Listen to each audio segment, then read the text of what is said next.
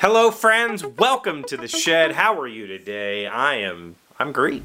I really am. I feel pretty good today. Tell me how you are in the comments below. This is a two-way conversation, I hope. So don't forget that. There's a comment section. You go down there and you tell me how your day was. I'm definitely interested.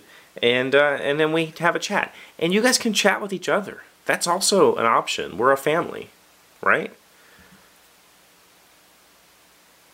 You know, so in that same vein, I have this friend who I used to call every single day, literally, because of the way our schedules worked out. As I was going home, he was already home, or he had just gotten home. So I would call him and just pick a whatever. This show is kind of like that phone call. It would be about hockey, it would be about video games, or board games, or card games, or whatever it was that I needed to talk about at that point in time. I would call him every day, and then we'd have this conversation. So this is the conversation that you and I are having right now. So please join in. Please. Converse.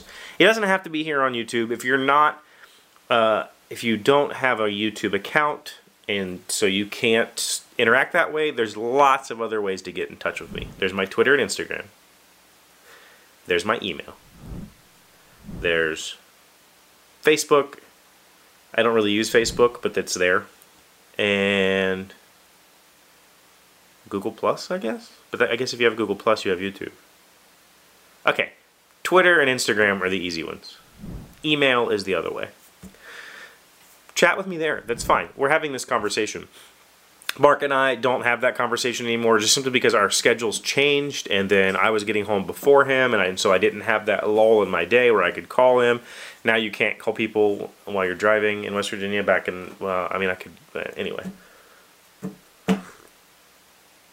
So this becomes that.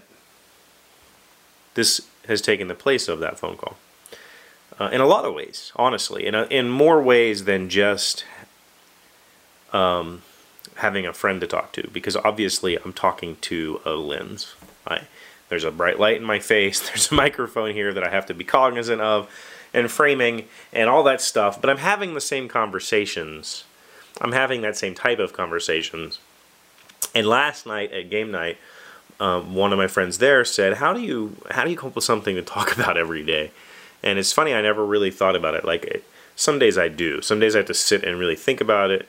But other days it's just like that phone call. I'd say something the other day would trigger, I got to talk about this. And so I would hold that conversation for the evening phone call with my friend.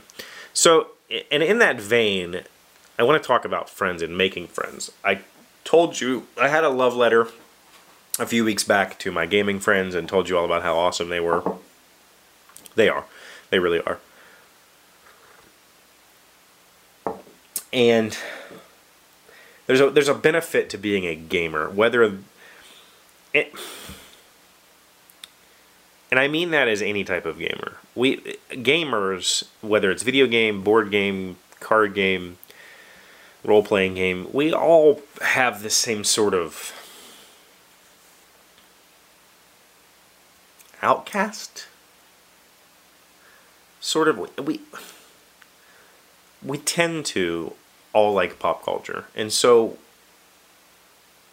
if we play games, then we tend to have this common bond.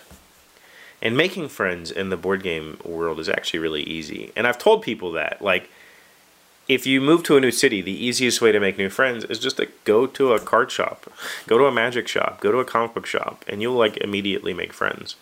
And that's very true. And we've had this conversation on the show.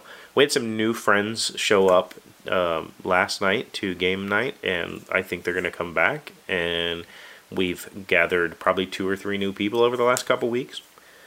And there's something magical about having a scheduled session where people come in and sit down to socialize, whether it's just to play games because they are a competitive person, or whether it's just to unwind with some like-minded people. It's actually really great. And it seems like when you're young, making friends is like every day you have a new best friend, and this is my friend. And then as you grow, it becomes harder to make new friends. And especially once you become, I'm approaching 40, so I don't have a whole lot of. There's not a whole lot of social time when I could friends, and I've discovered that friends and work aren't something that could go together very well. I had a guy at the shop who I was pretty good friends with, and he moved, and we could have hung out, but we didn't because that's anyway. Making friends it's actually not that bad if you just let it happen. I think. I don't know what your experience is, and that's why I'm here, obviously, talking to you. Because I want you to tell me what your experience is with making friends. Have you maintained the relationships with the same friends over the years? For me, pretty much yes. There's like 4 or 5 friends that I've had for 15 or 20 years or 20, I don't know, a long time, that I've maintained a pretty healthy relationship with all of that time.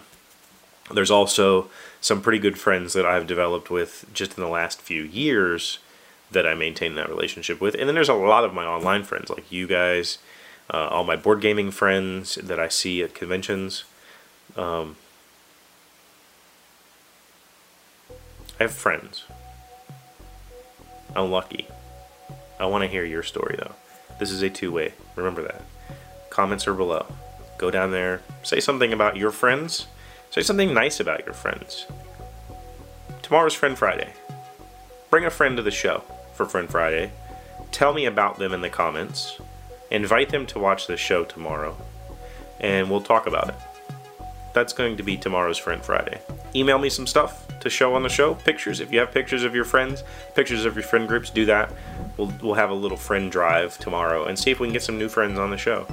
So thank you, as always, for showing up today. Thank you for making me a part of your day every day. I really do appreciate it. Please like and comment and subscribe and share this video with your friends. I'll see you tomorrow. Hey, Doc, wait! I want to ask you something. Today's random fact comes from scienceline.ucsb.edu. Are pandas considered bears? Scientists have used DNA to find out that the giant panda is more closely related to the other bears than to raccoons. Giant pandas are in the family Ursidae with 7 other bear species.